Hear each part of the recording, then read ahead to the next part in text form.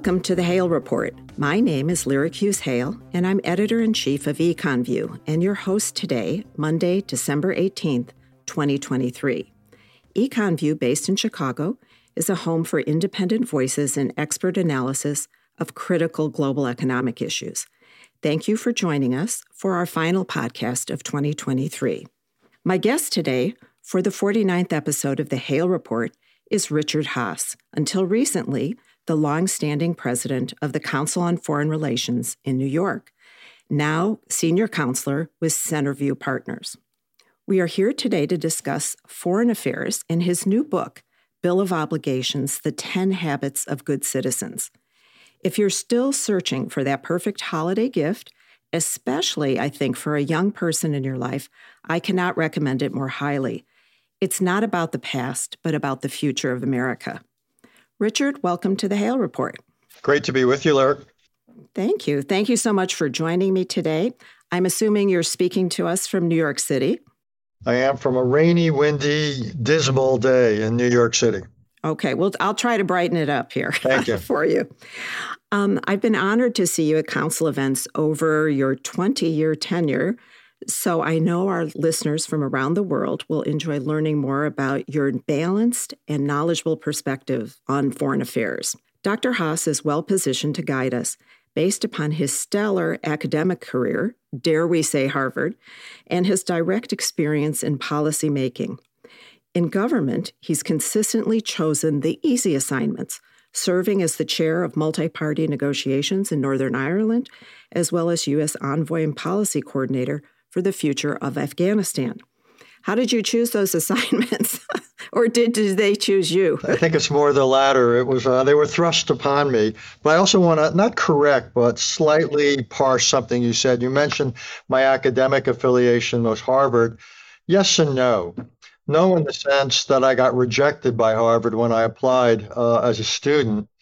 And then years later, after I'd completed all my degrees, my bachelor's, my master's, and my doctorate from this outfit called Oxford, where I did my graduate work, I then got in through the back door to teach at Harvard. So I just think it's interesting that there were, it was tougher to get in there as a student than there was as a faculty member. Well, it could be that a Harvard rejection becomes a badge of honor these days. somehow, I think it these is. days. So that's kind of crazy, but true. Richard worked for President George H.W. Bush as special assistant for the Near East and South Asia, and as senior director at the National Security Council for Bush II. He served as principal advisor to Secretary of State Colin Powell during 9/11 and its aftermath in Iraq. Dr. Haass has written a memoir about the two Iraq wars, which is on my holiday reading list. I'm afraid that I just ordered the last copy on Amazon, Richard, so you need to let your publisher know. A graduate of Oberlin, they were the lucky recipients, and a Rhodes Scholar who earned his doctorate at Oxford. Dr. Haass lived in the United Kingdom for 6 years. He's the author of, is it 15 books and counting? Either author or editor. I think we're up to 16 now. 16, and can now be found on Substack. I have to say, I always look forward to Home and Away. Can you explain the title of your blog? Sure. I'll give you the background to it. Yeah, I've written most of the books I've done, as you know, are foreign policy books. I wrote, one of them was a management book, but my most recent book is a book about American democracy, the Bill of Obligations. And I've started focusing a little bit more on domestic issues simply because I actually think they're so closely connected to American national security. So when I decided to write a blog or a newsletter every week, I didn't want to be precluded from writing about both. So then I thought, well, what would allow me to do both? And Home and Away, which is usually a sports metaphor type thing where the two teams play one another and they play at two different locales, the home stadium or ballpark of one, and then the other, that's a home and away series. So it was my way of saying I'll deal with both venues, domestic and international, but also a slight hint that I might every once in a while throw in some sports for fun. Okay, I'm looking forward to that. So I gave you a little warning. I always ask all of my guests to explain how they got involved in what inspired them to do what they eventually did as their life's work. As a lad from Brooklyn, how did you embark on a career in foreign affairs? I know you spent a year in Israel, I read. Was that a seminal moment for you? It was something to do with it. I guess what I'd say at the beginning, it wasn't by plan. This wasn't a design where I grew up saying this is what I want to do. It was more I didn't know what I wanted to do. I grew up at a time where the big public debate was Vietnam, so they got me a little bit interested. I went to college, had no idea what I wanted to study, and I asked around and asked, who's the best professor? And a lot of people pointed me towards Professor Frank, and I said, what does he teach? And they said, New Testament. And I said, well, that's interesting. We never got around to reading that one in our house, but I'm open to it. He was a typical great professor in the sense that he could make something I knew nothing about relevant, immediate, interesting, exciting. He then said, you're clearly interested in this stuff. Why don't you come to the Middle East with me? We're going to do an archaeological dig. So I did that after my sophomore year of college. Then I decided to spend my junior year abroad, as you say, in Israel. And I studied the languages, I studied history and so forth. And when I came back, I decided I would get my degree in Middle Eastern Studies. And then at Oxford, I decided I would get my degrees in international relations. And then at one point, I remember I gave a paper at a conference, and there were a couple of people there from the Pentagon, and they said, hey, you're a pretty smart young guy. How would you like to come back to Washington and work with us? And at this point, I was at a think tank in London, the Institute for Strategic Studies. And I said, sure. I've always wanted to really, go work in the Pentagon. It's always intrigued me. So anyhow, it happened. And then I worked there. I then later in the Reagan, that was during the Carter years. The Reagan years, I worked at State. And as you mentioned, I worked Bush the father at the White House, Bush the son back at State. And it just happened. And then what you can do in America, which is really unique, you can go in and out. You don't have, I never had to become a career anything. And so I'd either be a professor or I'd be at a think tank, as you mentioned. I spent 20 years leading the council, and I've had all these jobs as an insider. So I've been lucky. I basically ping-ponged. And it's just, for me, it's been one interesting, but two, I actually think each helps the other. My time in government, I believe, has made my academic writing much more rigorous and much more reality-based. And more informed. My time out of government's given me a perspective. So when I go into government, I felt that I thought a lot about things. So when stuff came into my inbox, I often felt I was ready for it.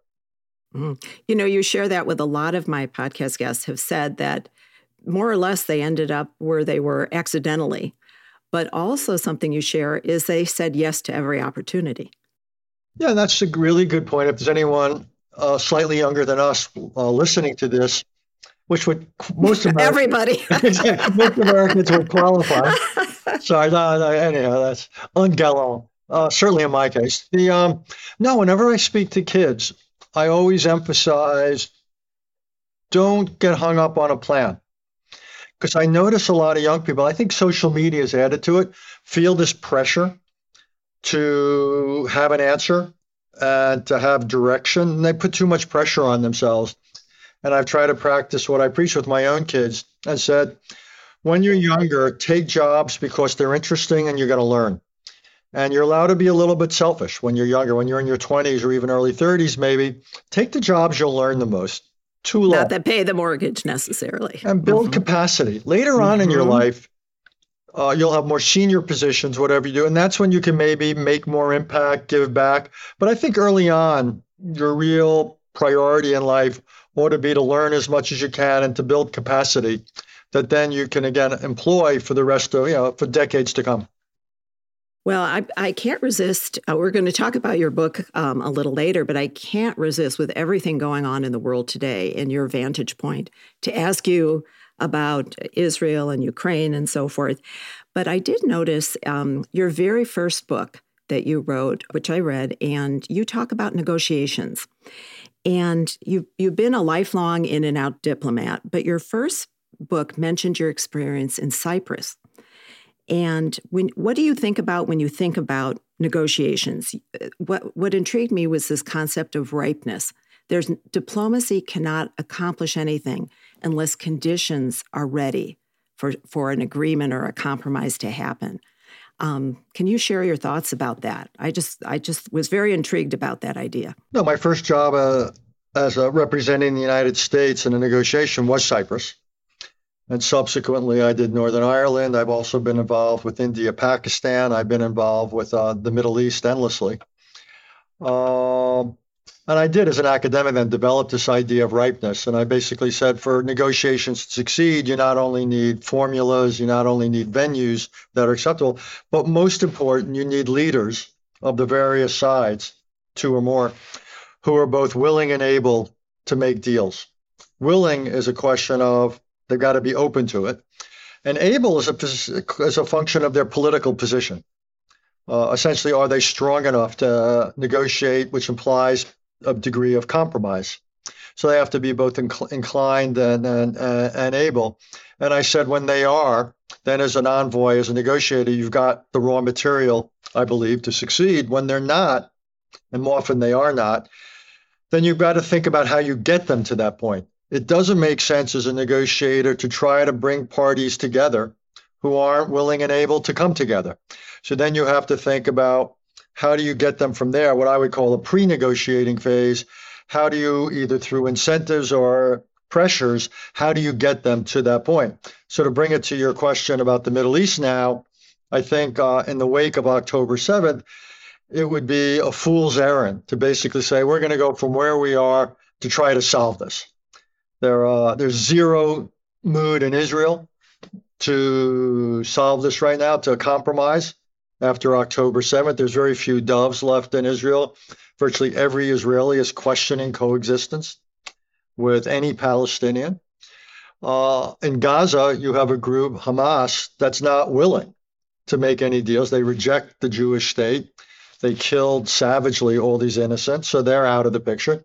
In the West Bank, the Palestinian Authority, I would say some of them are willing to negotiate some kind of deal, but they may not be able to.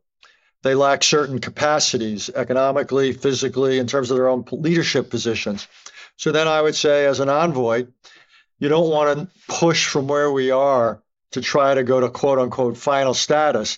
Instead, you want to say to yourself, okay, how do I get the Israelis, who, by the way, are able to make a deal, but have zero willingness right now? How do you get the Israelis to dial up their willingness? And how do you get the Palestinian authorities or some other entity on the Palestinian side to dial up both their willingness and their capacity? So I would say the next phase of foreign policy, besides dealing with the war itself, dialing that down, putting out the war ultimately, is how do you position the parties to a point where then diplomacy has something to work with? And I find that a useful way to analyze a situation, and then based upon that analysis, the degree of ripeness or not, then it helps inform what it is you actually do. You made a comment that I thought was really brilliant in your blog. You said, if Israel seeks regime change in Gaza, why doesn't it articulate all that Gazans could expect politically and economically if they rejected Hamas and were prepared to accept Israel? You can't beat something with nothing. Time to put pressure on Hamas by promoting an alternative. Well, I agree with that, since, as you pointed out, I wrote it. You wrote it. Yeah, what's been conspicuously absent from Israeli policy, certainly after October 7th, but I would say before October 7th, is a political dimension. No political track at all. It's all military. No, yeah. I mean, and basically since October 7th, it's been pure military, and the Israelis reject the Palestinian Authority, or the prime minister does, rejects a two-state solution. We're talking then about an open-ended Israeli occupation. That's where they are. Before October 7th, I would say, when historians, if and when they write about Bibi Netanyahu's decade and a half leading Israel, it's going to be a decade and a half of drift. And it was intentional drift. What he wanted to do was avoid getting to the point of a pressure for a settlement, a two-state solution. And he had a coalition increasing that move to the right that opposes it. So he's very happy with what I call the one-state non-solution. You've got Israel. couldn't care less about Gaza. And they just want to continue settlement in the West Bank and avoid Palestinian statehood or anything that looks like it. So what Bibi Netanyahu is most comfortable with is a version of the status quo extended ad infinitum. Some of his colleagues want more than that. They want annexation. Some of them actually want to transfer the Palestinians out. Those are the extremists, even in an extreme government. But I think Bibi much prefers, I'll be formal, Prime Minister Netanyahu much prefers the status quo or the status quo plus to anything like what President Biden or much of the world want, which is a quote unquote two-state solution. So again, it means that if you're in the United States, and I've been advocating this publicly and privately here, we have to think about either how we get this government in a somewhat different place, or more realistically, I would say, how do we get a different government that might be more open to this? Because I don't see this government, either the prime minister or those around them, ever being open to a serious political process. So then the question is, and it's really tough, Larry, how in the aftermath of something as awful and as traumatic as October 7th, how is it you begin a conversation where Israelis don't let their totally understandable and justifiable rage and anger and the rest preclude or get in the way of a political process in the long run is not a favor to the Palestinians, though it would be good for them, but be a favor to Israel. Yeah, and then another couple things have happened, as you mentioned, in the last week. Netanyahu and Biden can hardly hide their frustration with each other, and the U.S. is the primary support. And now we have these issues going on in the Red Sea as well that could take it from a local conflict to a regional or even a global conflict. Are you worried about that? Yeah, I worry about everything. I'm an inveterate. You're always worried. Okay. But I am worried. I think the chances of war widening have gone up the last few days in two places. One, as you correctly point out, the Red Sea. And the Houthis, this Iranian-backed rebel group in Yemen, has clearly upped the stakes here, the attacks. And they don't do that. I don't think that's independent. So my guess is that is Iran putting some pressure on the parties. That's an indirect way of Iran trying to help Hamas, which is also Iranian-backed. And then, but that would involve less Israel than the United States and others if things come to a head in the shipping lanes. What could involve Israel is the possibility in southern Lebanon. What we're seeing is the situation there worsen. I've lost track of the numbers, but well over 100,000 Israelis have essentially relocated. They are no longer living in the northern stretch of Israel within the range of all the short-range artillery, and they've moved south. And what you're seeing is increasing Israeli military action or preparations for military action in southern Lebanon. They'd obviously like to push back Hezbollah further north. And one part of me wonders whether the government in Israel is going to use this situation to try to do that. And again, and this, I have no proof for this, so let me just sort of say that, but I believe there are those in the government who believe that their chances of not being challenged are strengthened by an open-ended crisis.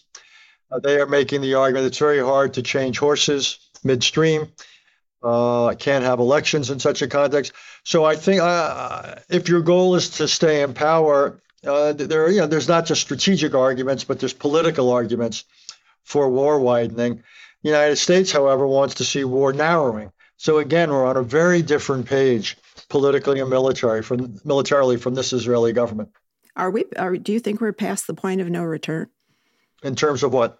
Of a widening conflict? No, I don't think we're. No, okay, I think it's a possibility in these two venues, in the shipping lanes and up north. But no, I don't think anything is irrevocable. But both are real possibilities. I wouldn't call them probabilities, real possibilities. And that makes me uneasy because what we have already is plenty bad enough. Right. And you mentioned Iran. What about the role of the Saudis in all of this? They're also becoming a diplomatic power, dealing with the Chinese as well. Saudis very much. What in part appears to have contributed to October 7th was that the Saudis and the Israelis and the Americans were talking about normalization between Saudi Arabia and Israel, essentially having the Saudis join the Abraham Accords. That's a big, big deal, given Saudi Arabia's not just economic clout, but as you say, diplomatic clout, and given their clout in the Islamic world, given that the two holiest places in Islam are in Saudi Arabia. So that would have been a big, big, big deal. And clearly Iran and Hamas wanted to stop it. And Iran had the added incentive to stop it because it didn't want Saudi Arabia to get a security pact with the United States, much less a nuclear program. So Saudis, though, I think, remain interested in these things. And one of the potential wild cards here would be if the Americans and the Saudis could offer something to the Israelis and basically say, hey, we are prepared together to have normalization between Saudi Arabia and Israel, but here would be the conditions.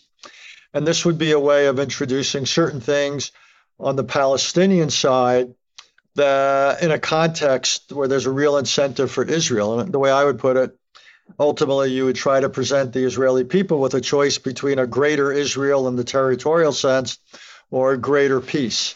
And I'm thinking a lot of Israelis might opt for the greater peace. At least it gives us something to work with. So I think that's one of the few potential wild cards that the United States could introduce into the equation that could help. Oh, and you also mentioned China. Look, I think China has a certain interest here, and this is slightly your bailiwick, not just diplomatically, where I don't think they're a main player, but economically. China's the principal importer of Iranian oil. Iran exports, I don't know, something on the order of 2 million barrels a day. A big chunk of those go to China. The Chinese economy, you don't need me to tell you. You study it all the time. I was just there. They got their hands full. And the last thing they need is more expensive oil or oil shortfalls.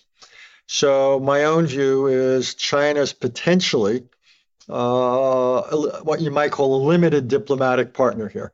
And it's just something that I would not dismiss out of hand. You know, at the same time, going back home a little bit before going to Ukraine, as events have ramped up in Israel and Gaza, there's been less support for Ukraine. And obviously, with Zelensky's last visit, it seemed very clear that he was losing support. You have written in your article in Foreign Affairs with Charles Kupchan that it's maybe time for Ukraine to switch its strategy from offense to defense, to holding what it has. Could you explain that a little bit more? Sure. Look, I understand why people want Ukraine to rightfully get back what is rightfully theirs. I get it. And Russia is sitting on 20% of Ukraine's territory.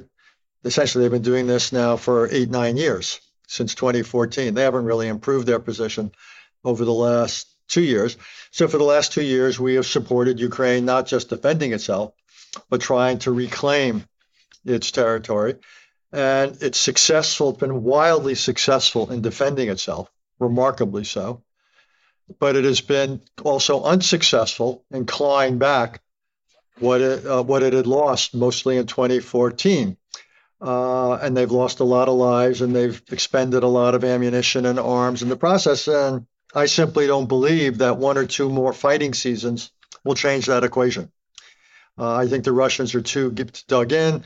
Russia's able to produce too many arms and ammunition, able to import stuff from Iran, North Korea, get dual use stuff from a lot of places around the world. So I just don't believe that more of the same will yield fundamentally different or better results for Ukraine. Plus, I'm worried that the spigot of economic and military help for Ukraine isn't going to stay as open forever. And we're already seeing what's going on in Washington, as well as in select European countries.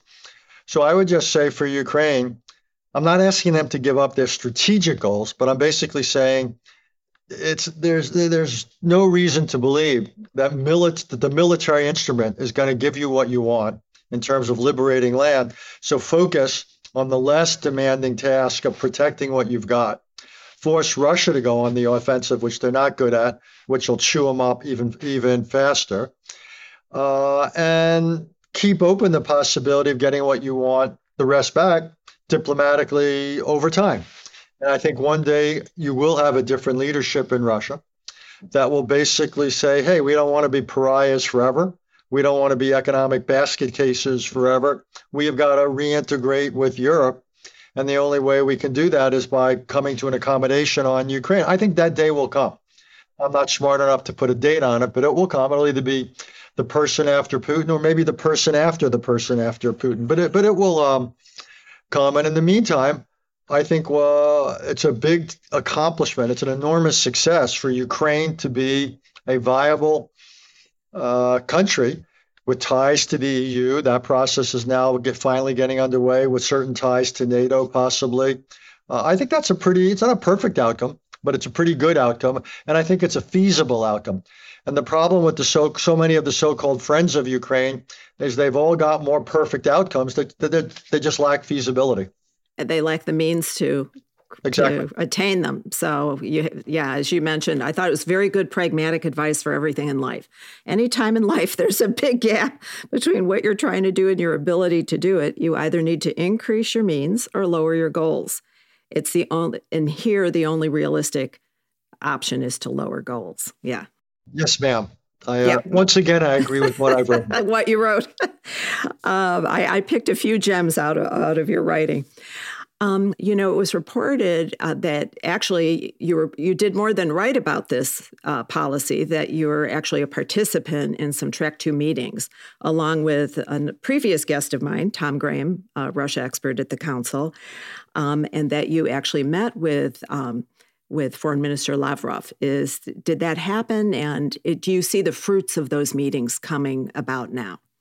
No, it's true that Tom Graham, myself, a few other former officials met with Foreign Minister Lavrov and a few others. He asked for the meeting. We were glad to have it.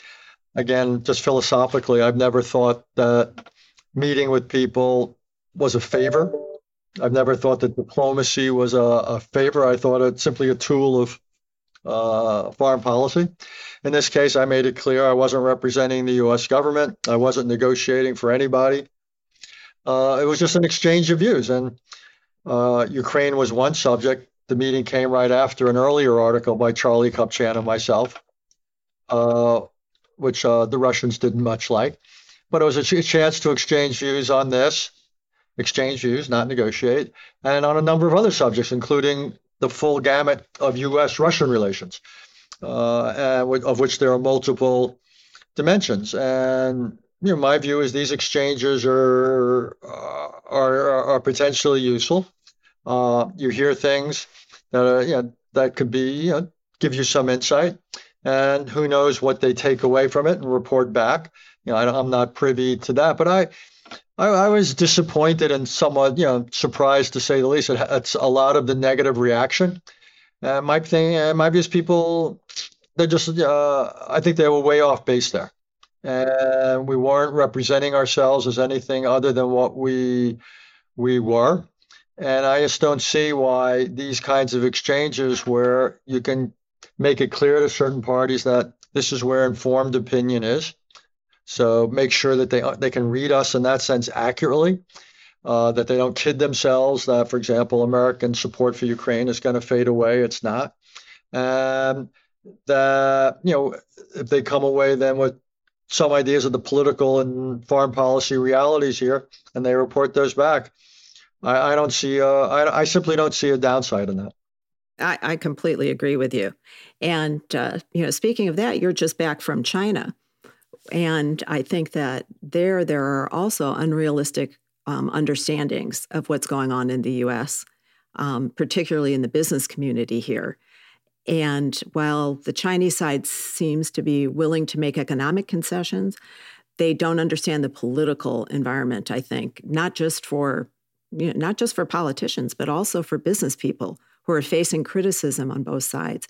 So can you tell us what happened on your trip and what you learned there? Yeah, had a lot of good meetings, both with officials and non-officials. It was right after the San Francisco summit meeting between Presidents Biden and Xi Jinping. So there's a sense. Good karma, right then. Good karma then, right? Yeah, good karma. But the only cautionary note I'd say is both sides wanted to stabilize the relationship, but for totally different reasons.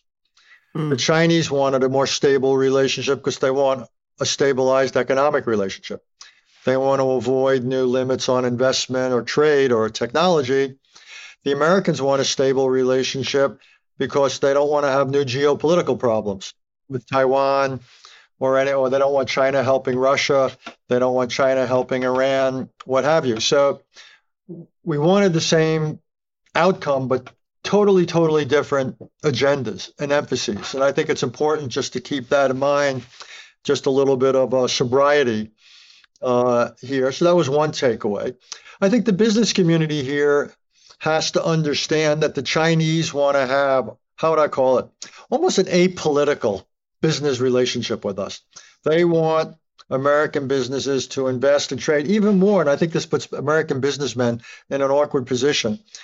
They are trying to have American business leaders be an advocate for this point of view, essentially telling them, we know you all want access to our market. You should be an advocate in your own political system against new restrictions or even against existing restrictions. It's bad for you and so forth. I think it puts a lot of American business leaders in a very awkward position. The Gallagher Commission and so forth, right? Well, yeah, I mean, but like I wasn't wild about that dinner or whatever it was in San Francisco.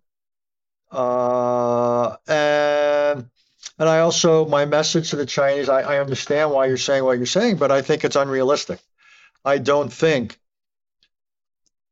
you can expect an apolitical business, a narrowly business defined relationship.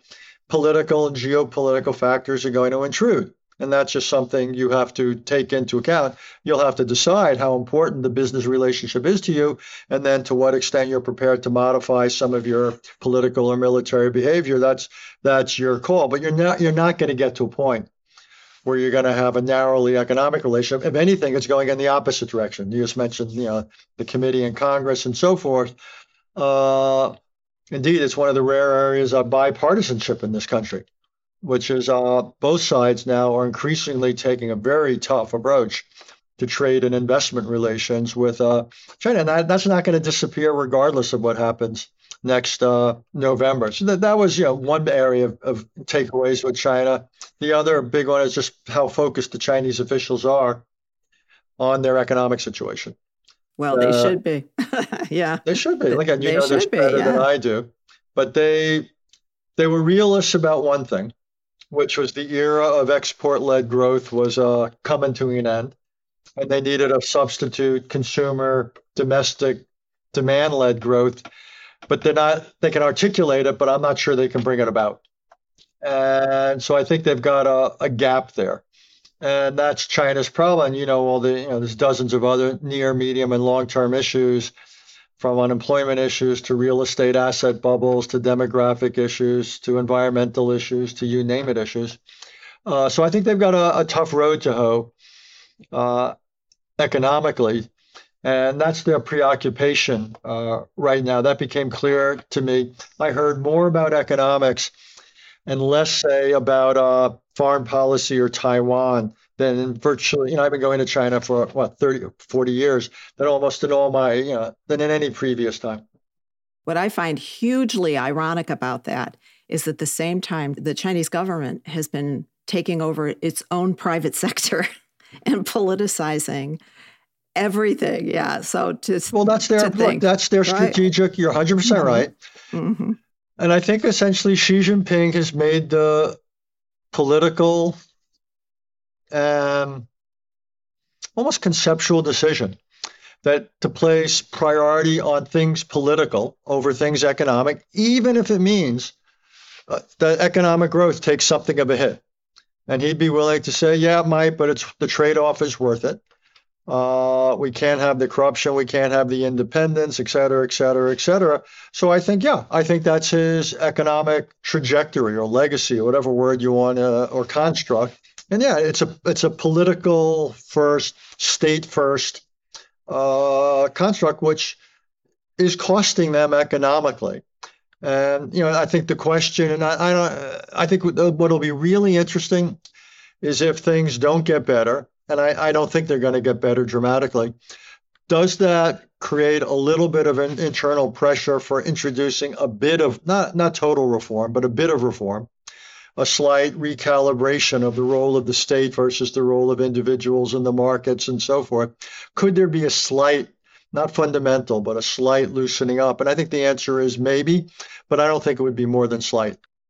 I think there's already a split that's been occurring because of the economic duress, too.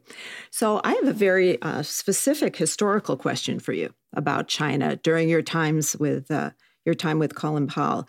Lawrence, I just happened upon on Twitter a video of Lawrence Wilkerson, the former chief of staff, and he described how during the Bush administration there was a major internal fight between the hawks, and he said Donald Rumsfeld and Dick Cheney, who wanted to provoke China with respect to Taiwan, and those who wanted to keep the peace or the status quo. As you was talking, mirroring what you said about Israel too, that there was benefit to ambiguity, and he named you and Colin Powell, assisted by Bush and I think Condi Rice on the other side. Is that inaccurate? Was there a split like that? Is that going to be in your memoirs?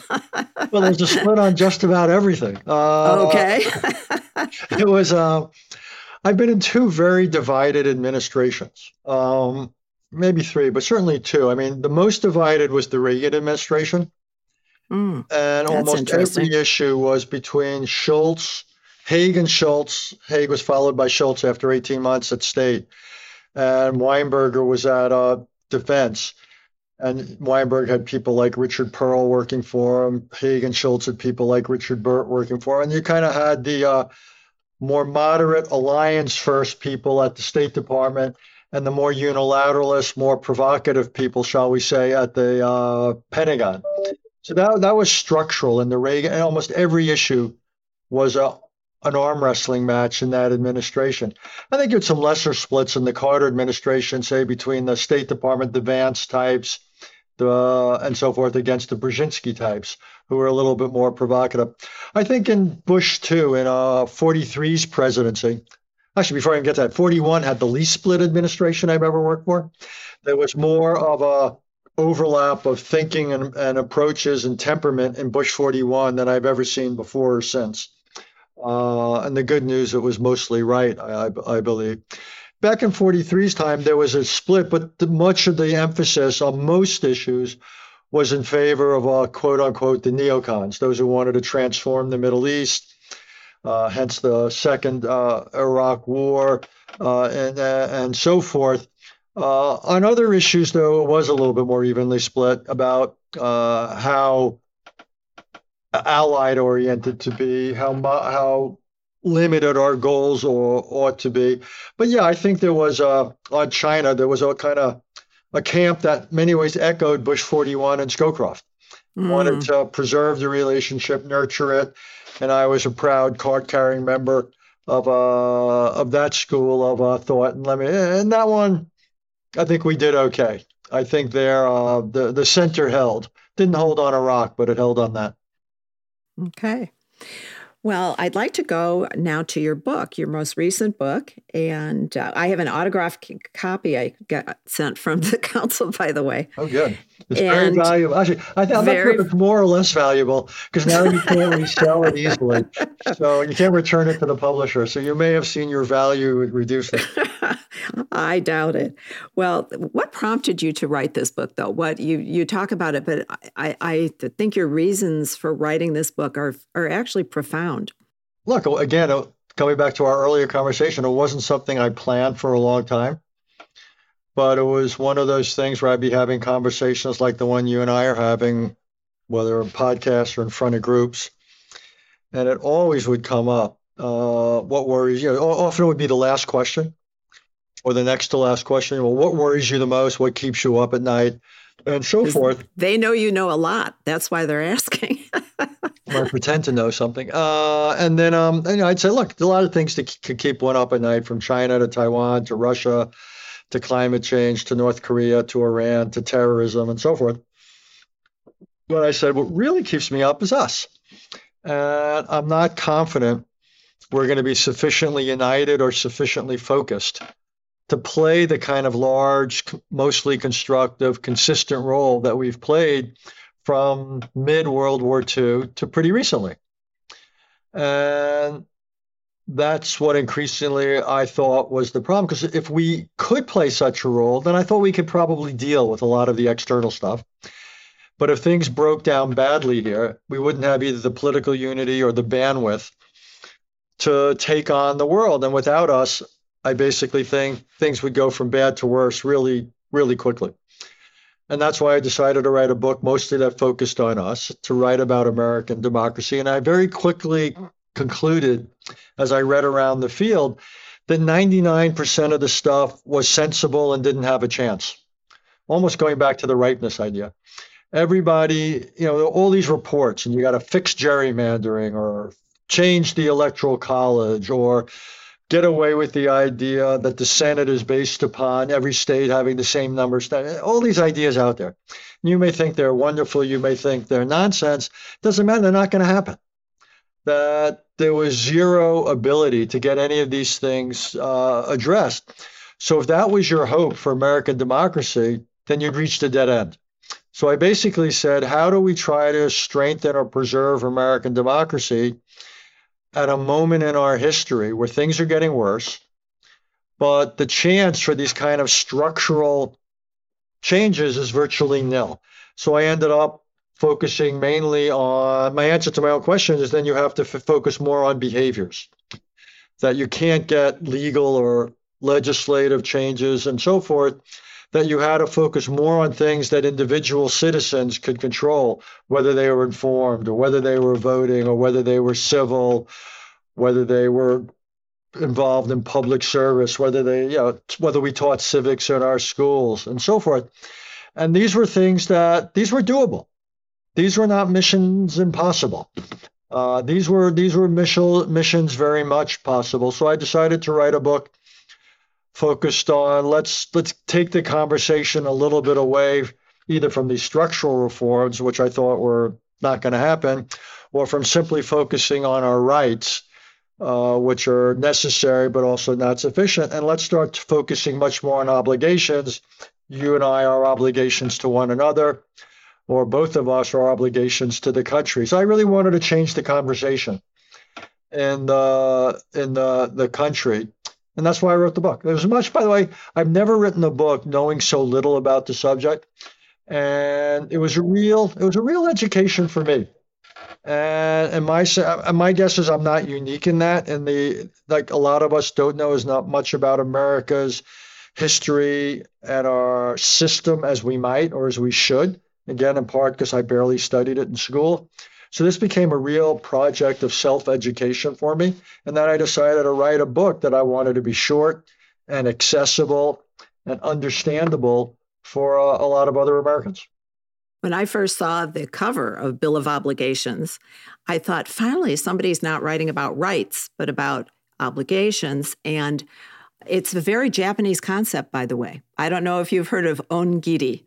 It's the idea that every right that you have comes with its own set of obligations. So I thought you did a very Japanese approach, took a Japanese approach to this question. I just spent, on my way back from China, I stopped in Japan.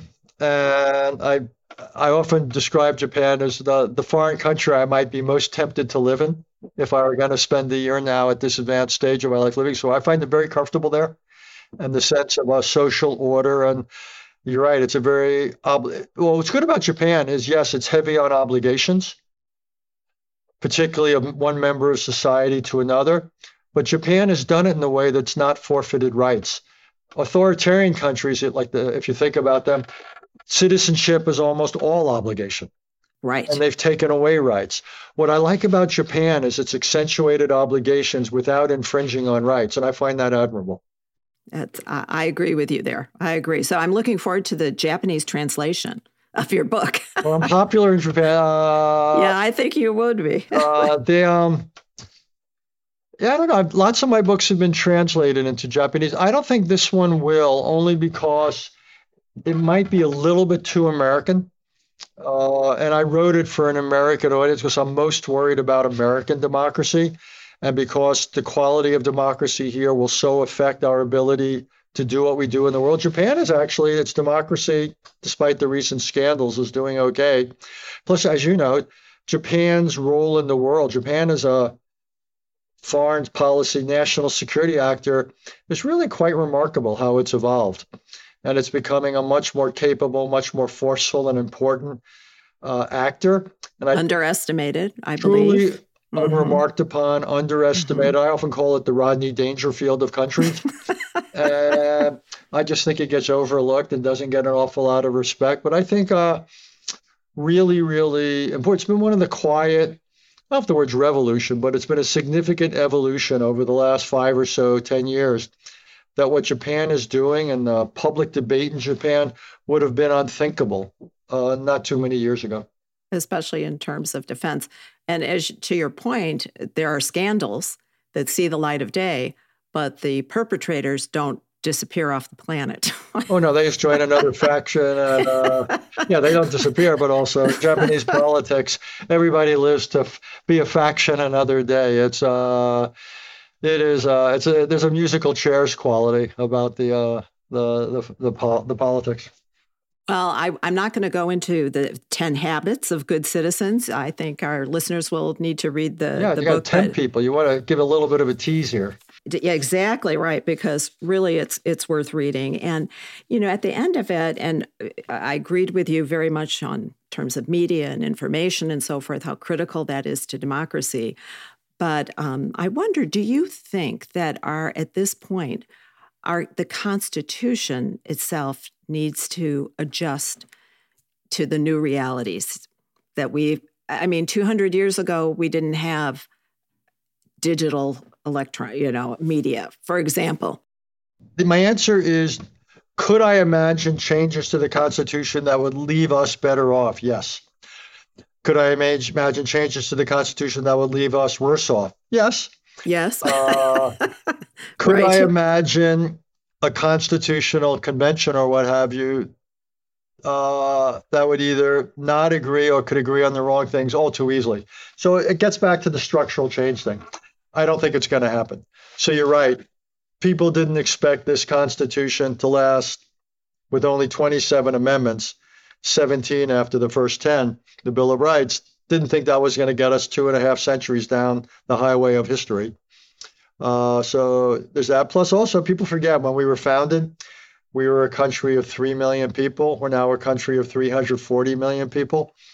Think about the technology. Multicultural. Yeah, there's just so many ways the founding fathers would be gobsmacked if they saw this America, this reality. So sure, could I imagine changes? Yeah, but it ain't going to happen. So the real question again is, how do we improve American democracy without constitutional amendment? Most likely. I mean, we hardly have any. We've extended, the most significant ones have extended the franchise to women, to 18-year-olds, obviously, to people of color. Those have really been, after the Bill of Rights, the most significant amendments to the Constitution. I know it'll shock you and your listeners that introducing and then repealing prohibition were probably not the most significant. And the fact that those used 2 of our 27 amendments were basically booze related. Now, maybe the founding fathers would not have been surprised by that, but I'm not sure we used a good percentage of our amendments doing that. Exactly. I think one issue that's really eroding a sense of a national identity is the crisis on the southern border. Is that something that could be fixed that would help solidify the idea of citizenship? In a word, yes. I think it's what's going on is outrageous, I would say. One of the few obligations of a sovereign country is to control its borders. I think it's largely been dominated by politics and the Democratic Party. Truly unfortunate. By the way, they're paying a price for it, as they should. These are not easy issues, but look, there's a queue for coming into this country. And it's interesting, a lot of legal immigrants don't particularly like the fact that so many people... here in Chicago, you can't believe it. Yeah. And it's discrediting immigration. Immigration's been one of the great strengths of our society, of our economy. I hate the idea that immigration gets delegitimized or discredited. We wouldn't be anywhere near where we are without all decades of legal immigration. I actually have long wanted to increase legal immigration, make it more education based and skills based. I think it'd be great. But we've got to get control of the border. We've got to come up with something to do with the 13, 14 million, the people here who even before the current wave who don't have haven't normalized their status. Yeah, so I'm a great believer in comprehensive immigration reform. It's possible that out of this mess with the aid, with the $100 billion in aid for Ukraine, Israel, a little bit for Taiwan and so forth, some of it for the border, we could get something of a package. I think it'd be good. I mean, I want the aid to go forward. I want the southern border to get tightened. The asylum system makes no sense. The idea that all these people come in and we don't have the capacity to hear their cases for 5 years or 10 years is borderline crazy. Crazy, yeah. These enormous humanitarian exceptions, however well-intentioned they are, just aren't fair or sustainable. So yeah, I am hoping that out of this hot mess that we have, both with the failure to pass the aid and with the border, that maybe we can make some progress. But I think there's a decent chance that come January we will. I wouldn't bet the farm on it, but I think there's a decent chance. I hope so. So last question about your book. In the Bill of Obligations, you talk about how you have really attempted to be bipartisan in your views and nonpartisan, actually. And would you be willing, or can you imagine yourself serving as Secretary of State for either a Democratic or a Republican administration? As I recall, you called for the resignation of Rex Tillerson, I think, at one point.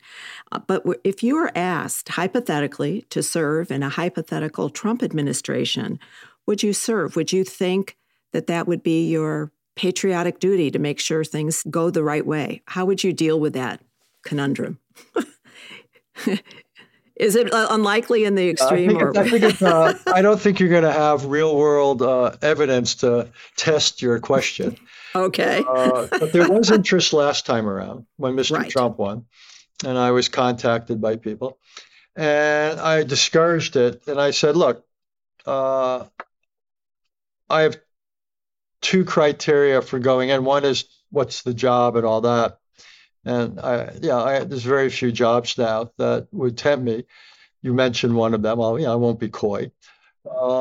It'd be a great honor in principle, and it's an enormous but, it only makes sense to accept it if you go into an administration with a president where you're essentially on the same page. You see the world in similar ways. I'm not saying you agree on everything. That's never the case. But you got to agree on the big things. So you've got to, for example, agree, say, on that you see allies as major assets, and you're willing to strengthen America's alliances, or you're prepared to stand up to aggression or oppose proliferation or what have you. I mean, you have to go through it. And you'd say to yourself, and what I said to them, and what I would say to anybody is, if we're on the same page most of the time, then sure, let's have a serious conversation about whether it would be a good fit and all that. But if we're not on the same page, then you're setting up what's either somebody getting fired or somebody resigning.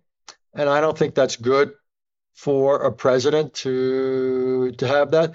Look, in my last job, again, I'll probably say more than I should. In my last job, when I worked for W for 43, we had a really good personal relationship, but I found myself increasingly disagreeing, not just on Iraq, but on any number of other issues with him and with his senior team. And my wife and I had a shorthand. She would say, how was work today? And I said, well, it was a professional day. And what a professional day was a day in which I argued against the policy. I lost the argument. And then they would say, okay, Haass, you go testify tomorrow. Or Haass, you go get on a plane and talk to the allies, or you go do a press conference. So increasingly, I found myself losing all the arguments and then having to defend policies I disagreed with. And you can do that some of the time, And I think when you're in government, you have to be prepared to do that some of the time. That's what comes with the job. You never get your way all the time, but you have to get your way enough of the time, and certainly on the big things. Otherwise, it's just very hard to look yourself in the mirror and feel comfortable and generate the energy you need to do the job. So that would be the criteria for me. I would only do it in whatever job thought that more often than not we were going to be rowing in the same direction. And if not, then I would say I really appreciate your thinking of me, but I don't think it's in your interest or mine, Mr. President, Madam President, for this to happen. I'll stay outside. If I can ever help, please call on me. Otherwise, I'll be giving you advice. Sometimes you may welcome it, sometimes not. And I think it's just better that way. I can't imagine you being not true to yourself for more than 15 seconds. Yeah, I'm not good at that. I don't think that's in your DNA. It probably explains why I haven't gotten certain jobs. But for the best reasons. Well, Richard, thank you so much for joining me today. I look forward to your memoirs after you become Secretary of State and have many more tales to tell.